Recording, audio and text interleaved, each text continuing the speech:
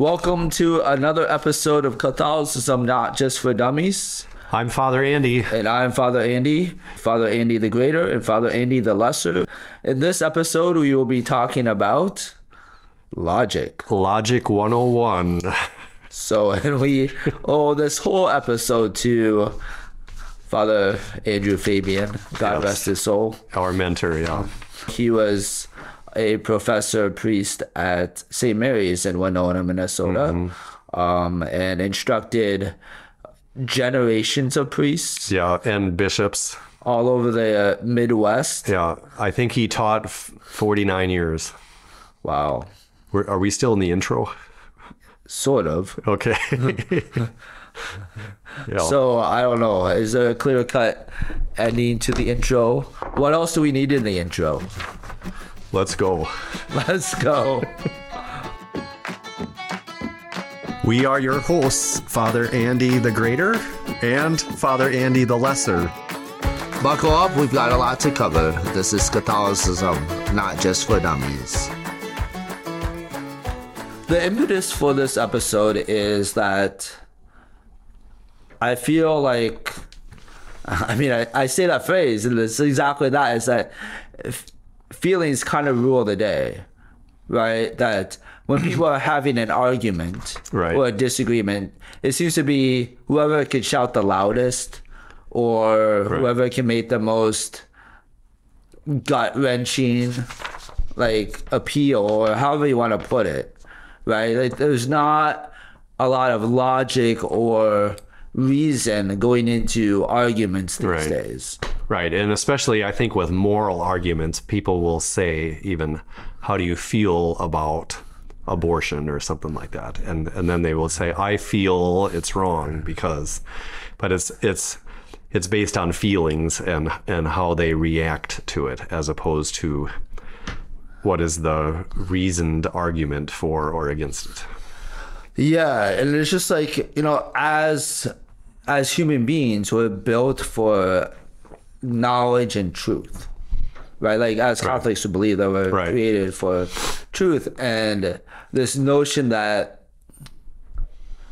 what I feel will make me happy to go through life, judging what I should do on how I feel about things. As Catholics, we believe is kind of a self-destructive path, right? Right.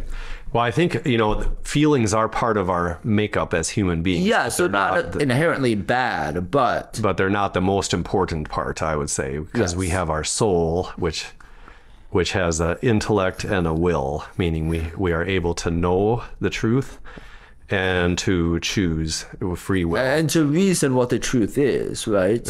Right.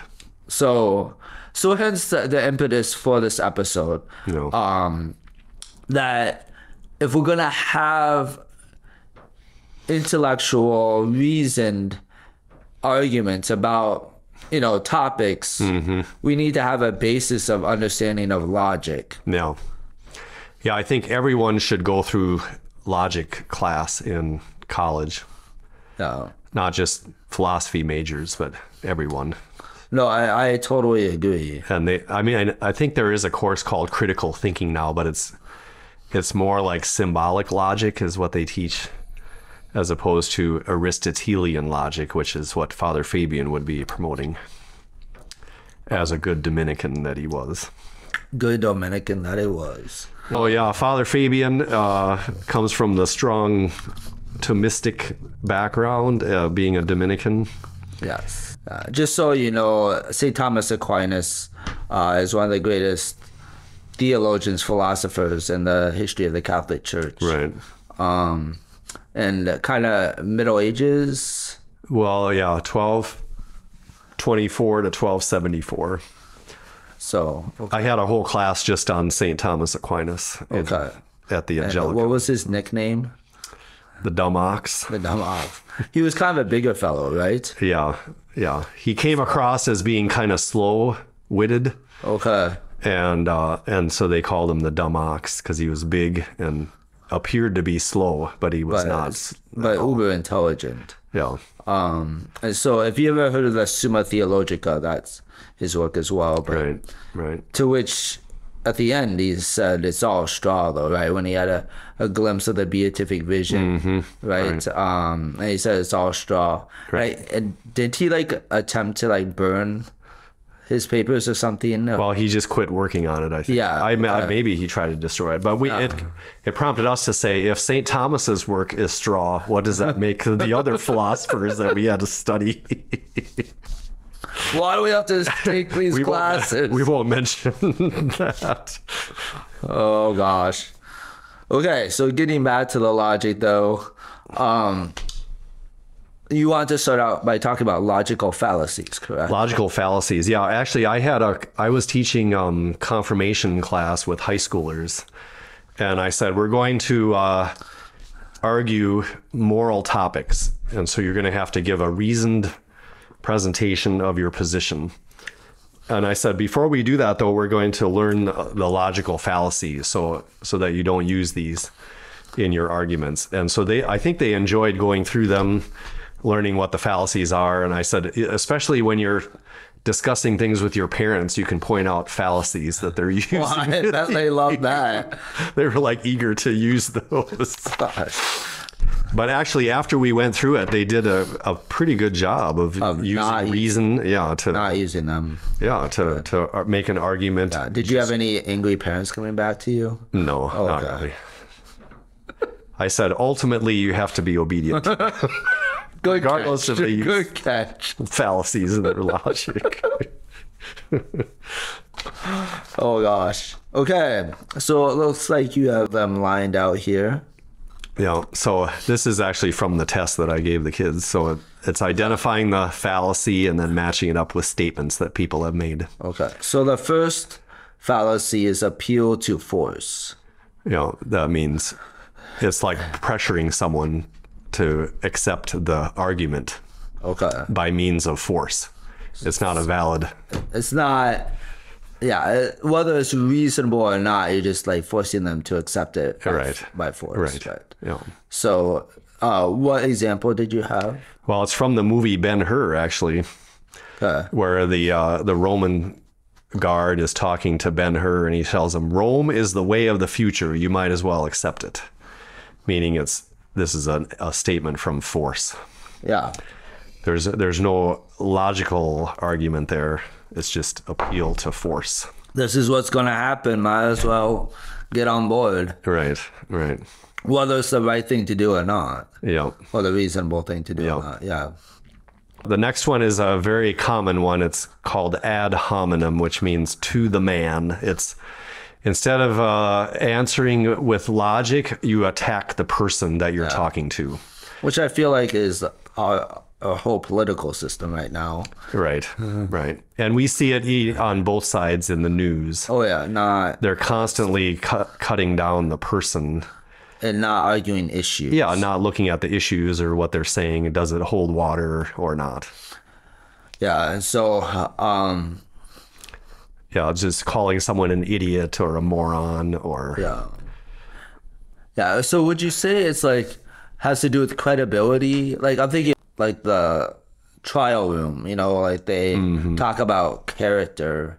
Would that kind of be ad hominem, or does that have a reasonable place in court? Well, I think they follow the rules of logic there because they can object to a certain line of argument. Okay. And if it's just ad hominem, it would be objection sustained because you can't just attack a person's character. Okay. Unless it plays into the committing of the crime, I suppose. Okay. But your example for ad hominem? This was on quite a while ago. Remember Bill Maher, Politically Incorrect? Yeah, that was a great show. He had Brian Kemper on, who was from Rock for Life. He was like a rock musician, but they were pro-life. Oh, okay. And so he was making a quite good reasoned argument about why abortion is wrong.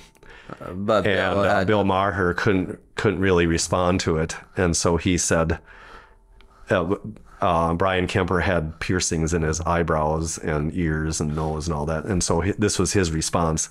"I think the piercing in your eyebrow has grown into your head, affecting your thinking." That was his.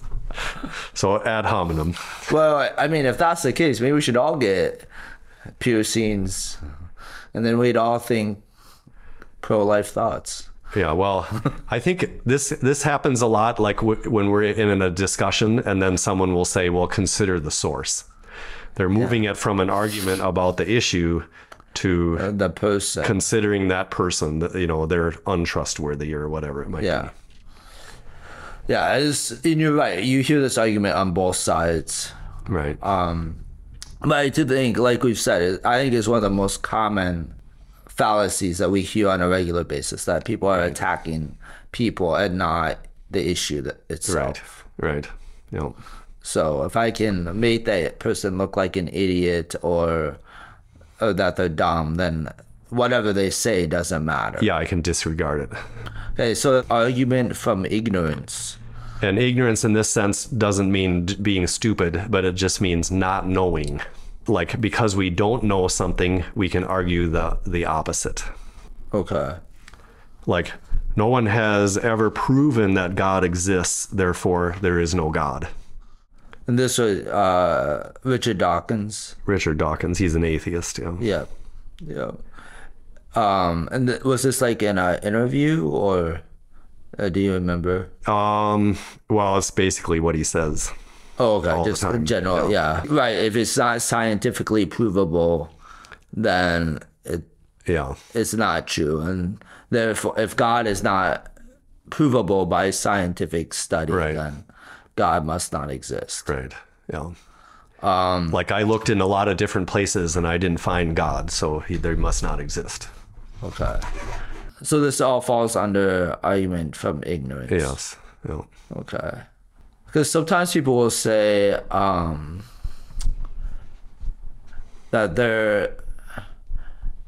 like if the church documents, or if I don't know, the Roman Missal is silent on something, then that means this.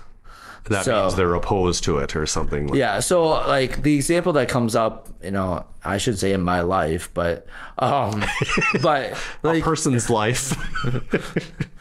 no, but it's just I rarely mention it. I didn't even but I feel that it's better not to hold hands during the Our Father. Just because you see, I mean, we did it when we were kids. Like, you squeeze your brother's hand until like he screams or whatever. Yeah. You're not really thinking about the words. Yeah, definitely. Like, you're more worried about like, holding your gross brother's hand, or your, whatever, or your girlfriend's hand or whatever. Right. Making sure you're next to her so you can hold her hand at Our Father. So, or the cute girl that you see at mass or whatever. But in any case, there's nothing in the rubrics, But there's one nothing way or in the the other. rubrics. It's silent, and so I've heard that argument that, well, if the missal doesn't explicitly say something to do something, then the assumption should be that we just continue what we're doing, which is standing there with our arms, folded or to ourselves. Yeah.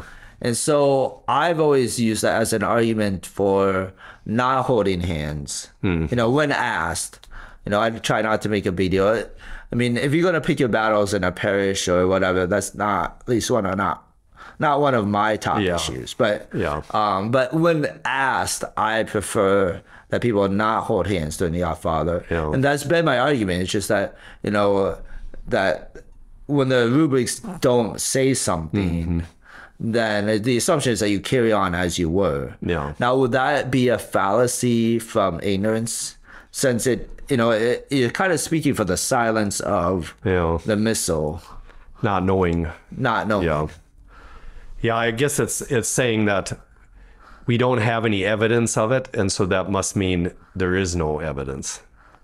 As opposed to, well, there might be something else that we could look for. Like, maybe there is a statement that was put out by the Congregation on Worship or something. Okay. Like that. Yeah, I don't have those resources in front of me, so okay, so we'll just leave that kind of hanging then. Yeah, that's right. Okay, great. Awesome. Next one is appeal to pity, and that is kind of like appeal to emotions, I suppose, which is it's not a logical case, but it's appealing to someone's emotions and especially pity. And the example that I had there was in favor of in vitro fertilization, which is think of the parents who are not able to have children due to infertility. Don't they deserve the opportunity to have children of their own? So it's appealing to feel bad for those parents and then making an argument for a moral decision out of that. Yeah. So and I mean, to kind of frame this, children from the Old Testament on have always been seen as a gift. Yeah. And as a good gift. Right. And but just that, it's a gift. And so the church has always said that, we need to welcome whatever children come into existence. Yeah. But we also we don't have a right to demand children. Right. And so how do we receive couples as a gift? And so, there are some couples that, have a hard time conceiving. And that's a burden that they, that maybe God is asking them to carry. Yeah. And I think outside of specialized cases, natural family planning or NAPRO technology has been able to help people conceive in a much more effective rate, even than in vitro fertilization. Yes. So for those of you who may be experiencing this, there is the Pope Paul VI Institute in Omaha, Nebraska. Yeah. You can look them up on the internet, and they are pro-life, they are pro-Catholic, they are pro the teachings of the church, but using different methods and different tests, they have helped couples actually succeed to conceive at a higher rate than in vitro fertilization for a fraction of the cost. Right, and it's morally... and that's what I'm trying to say. And it's morally, it's in line with the teachings of the church, but morally good. I think the statistics are like in vitro fertilization is about 25% effective in achieving pregnancy, whereas the NAPRO technology is about 80% effective. Yeah, it's a huge difference. And I mean, maybe quickly why in vitro fertilization is wrong is often includes pornography, masturbation, and killing of embryos, or they're producing multiple embryos and so those are all parts of that are evil or bad or immoral that are involved in the process of and it's an injustice to the child, because every child has a right to be born of an act of love between their parents and not the result of a lab procedure. But those children that are conceived in a lab are children. They're still loved by God, and he wants them to exist. All right, let's see. You're next. Appeal to the people. It is your patriotic duty to strengthen our economy by spending money during the time of war. President Bush. That's like a appeal to a patriotic, like everyone should jump on board and do this. Kind of like the bandwagon, everyone's doing this and it's the right thing to do. Therefore, it's good for you to do. But no one actually asks the question, or logically, is it the right thing? Yeah. Regardless of how many people are doing it. Yeah. I mean, not to get anyone in trouble, but I think of some priests that, told people, not to genuflect or not to receive on the tongue. Right, and their argument is uniformity. We don't want people to feel awkward. You're making people uncomfortable. You're doing something different than everyone else. Yeah. Well, I think they're just going by what the bishop's guidelines are. That is, if you are not receiving communion on your knees, you should show some act of reverence, which is a bow Yeah. in our country. Yes.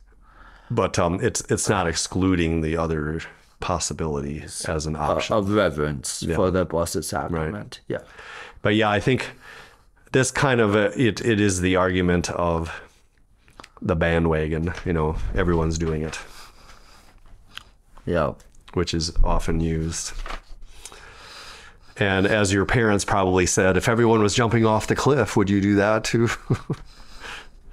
Yeah. That's the answer to that one. Okay, appeal to authority. And that is using someone who is popular or has a position of power or authority to make a statement supporting your argument. And so that it doesn't have any logic in itself. It's just who is saying it that gives it authority.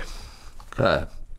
So the common thing would be like movie stars making statements on politics or morality or things like that, of which they have no expertise on those topics, but other than being famous. So what was your example? That's Alec Baldwin there. Yeah.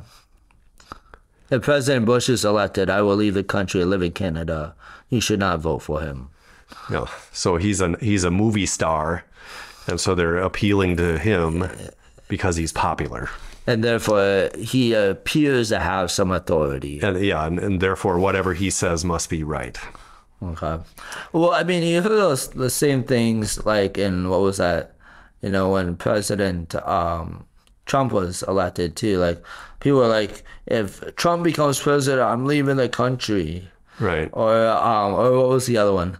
Not my president. Right. Like, you're a U.S. citizen, and he's the president of the United States. Right. I think he's your president. Right. Yeah. So yeah, I think this was mentioned to us even in philosophy class. Like, it could be appeal to authority even with St. Thomas Aquinas.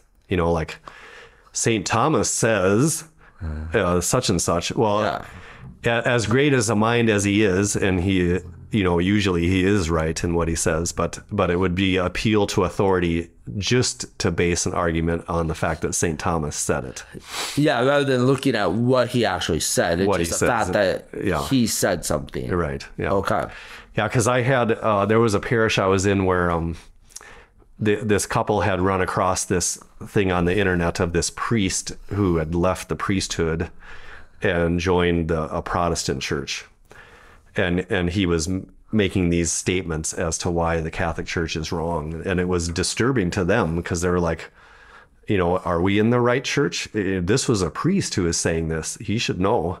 Yeah. And so I wrote and said, we might be tempted to think that because it's a priest who's talking, that he knows what he's talking about. But we have to look at the arguments that he's making and see if they hold water or not on the basis of the arguments and not who's saying it. Yeah. And so I think that was helpful for them to see it that way. Hasty generalizations. That's a pretty common one too. So, and you have a quote, I assume this is from your mother. Right. My grandfather smoked all his life and he didn't have lung cancer. Therefore, smoking doesn't cause lung cancer. Right. So she's taking the example of one person and making a hasty generalization to say that this is true in every case, and you just have a few examples. Yeah. What are you talking about? No one ever does that. No one ever does that. I've never heard anyone do that, therefore no one ever does that. Exactly. That's not a hasty generalization at all. Right. All right. False cause. This is another one. It's the Latin is post hoc ergo propter hoc, which means it came after this, therefore it was because of this. And that is one thing follows upon another in time, and you assume that the first thing was the cause of the second. Yeah. So it could be, but not necessarily. Yeah. It would be false cause fallacy. Yes. And so like scientific method, you have to prove that there's a correlation between these things. Cause and effect. Yeah. So I see your example here, but this is like every sports fan, or I should say every sports fan, that's a hasty generalization, but a lot of sports fans, Say this. Yeah. and even some sports players, right? Like, I have to do this sort of routine. I have to tap the bat 3 times, blah, blah, blah. In order to do well. So it's another name for it might be superstition, Yeah. Right. right? Yeah, that could be. Superstition is a false cause. Like, I walked under a ladder and then something bad happened to me. Well, they're unrelated. Yeah. So the example you have here is when I watch the Twins game, they lose. When I don't watch it, they win. I want the team to win more, so I won't watch it. In other words, it's the fact of my watching it that causes them to lose the game. Yeah. Yeah. And so, like, yeah, people who, on game day, right, they have to wear their cap a certain way. They have no impact Right. sitting in their living room. Right. I mean, the Vikings are going to lose no matter what, Yeah. whether you do that or not. Yeah, and I think this one's used in politics a lot too. Like, since he became president, our country has gone down the tubes. Well, there's probably a lot of factors that have gone into that more than just the particular person who's president at the time. Got it. Okay, next one. Begging the question, that means you're assuming as true what you're still trying to prove. The example I have is, this was a statement from this group, City, or Celibacy is the Issue. I don't know if you remember them or not, but No. they, during the time of priestly abuse, Yeah. they said it's because of celibacy that priests are abusing people. Yeah. If priests were allowed to marry, then this wouldn't be happening. And so they're begging the question, meaning they've already assumed that that's the answer. Yeah. So it's kind of a circular logic. Circular logic, yeah, that's another way of saying it. Yeah. Yeah. So I'm assuming my own answer, and therefore I'm associating a cause. Right. Okay. I'm assuming the answer, and I use it as a basis for the answer. Yeah. So, can you think of another example of that? Because I feel like it happens a lot. Yeah, that does happen a lot too. Sorry to put you on the spot. I can't think of anything off the top of my head. Okay. Well, we're kind of running out of time. Maybe We're we'll come over back. time, so Okay. we'll move on. Complex question. That one is kind of that is where you ask a question that is complex, meaning there's several things in there already that you have to divide out and argue one at a time. So the common one for that is, how long have you been beating your wife? Well, it's a complex question because you're asking how long, but you're already assuming that I'm beating my wife, and that hasn't been proven either yet. Okay. So, Just so people know, Father Bierman doesn't have a wife. nor does Father Vogel, that we know of. Thanks for that. Okay. The church is your bride. The church is our bride, yes. Yeah, that's right. So, so you're asking several things, or several things need to be discussed or reasoned on their own. Right, yeah. And Okay. you can't just lump them all together. Okay. Okay, and then the last one. Ignoring the issue to promote or denounce something else. And this is a common one too, where you ignore the argument and you turn to something else. And especially, I think you hear it a lot in the case for abortion. Okay. Is it killing a human being? That's really the issue. Yeah. Is this destroying a human life? And But they'll come up with all kinds of other things yeah. to ignore the issue, like. What about, a woman who, has a tough pregnancy? Yeah, or are you going to be there to take care of those children when they're not wanted? Yeah. Pro-lifers aren't there to help families. They just tell them that what they're doing is wrong. And And so yeah, it's ignoring the question or the real issue. Which never happens in our presidential debates. Right. Yeah, because Right. you mean like where they ask them a question and they can dodge it and start That, talking like, about just all kinds say of what other they things. wanna say. Yeah, exactly. Yeah. Yeah, that never happens. They always answer the question directly. Same thing with media interviews of people. I'm gonna ignore whatever question you give me and say whatever I want to say. Right. What I was gonna say anyways. Right, right. I'm just waiting for you to be finished speaking so that I can make my point. Regardless of what you're saying. That never happens in relationships either, does Yeah, it? that never happens. Yeah, this could be a good, you could use this in your Marriage prep? marriage prep. Yeah, that's right. How to have good communication. Listening is a big part. Yeah. Well, thanks again for spending time with us again. It looks like we're a little bit over our half hour. I'm not quite sure how Betsy's going to edit this, but thank you again for sticking in with us to the end if you're still listening. Mm-hmm. I guess Happy New Year. Yeah, have a blessed new year. God's blessings and grace upon you. Continue to strive for holiness, strive for sainthood, Yeah. strive for eternal life. Yep, and if you have any other topics or questions you want us to discuss or joke about, send them in. Yeah, I don't know how serious we'll be about it, but we'll try. Right. Okay. Okay, take care. God bless. Yep, take care.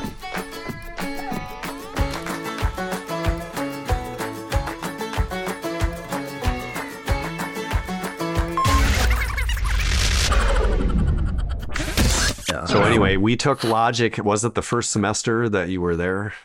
I think.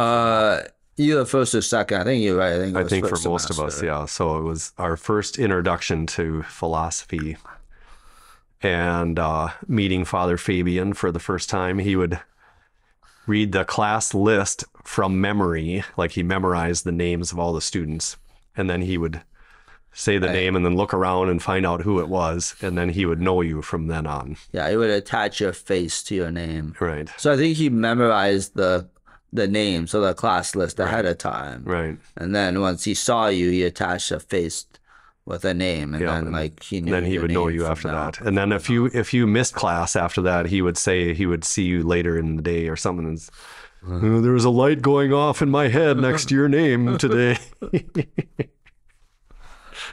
Okay, who can do the best Fabian impression in our diocese? I don't know who would that would be.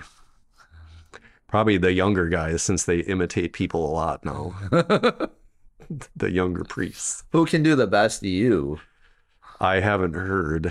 They usually don't do it around me. I am unimpressionable, so pretty sure no one that does any impressions of me. So. I haven't heard anyone. Yeah, trying to do that. exactly. All right, well, that was fun. I've got a story about Father Fabian. I don't know if you have any. No, go for it. All right, so we had the students. They were serving wild game feed one night, and the seminarians were cooking the meal, as opposed to the chefs at the university. So that always frightens me. yeah, it was a little questionable. Anyway, go on. Well, anyway, they served venison that was fried up or something like that, deer, wild game meat, and so Father Fabian took some and put it on his plate, and then I think he was in the midst of eating it when they told him what it was, and he got it down, and they said, "How was that deer meat?" And he said, "It took 3 acts of the will for me to swallow it."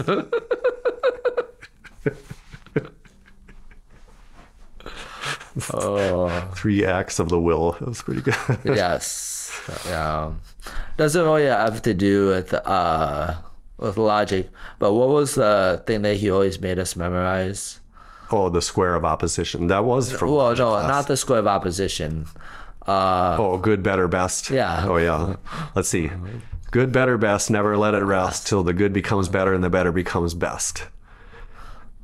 For the heart does not truly rest until it has the best. Yeah.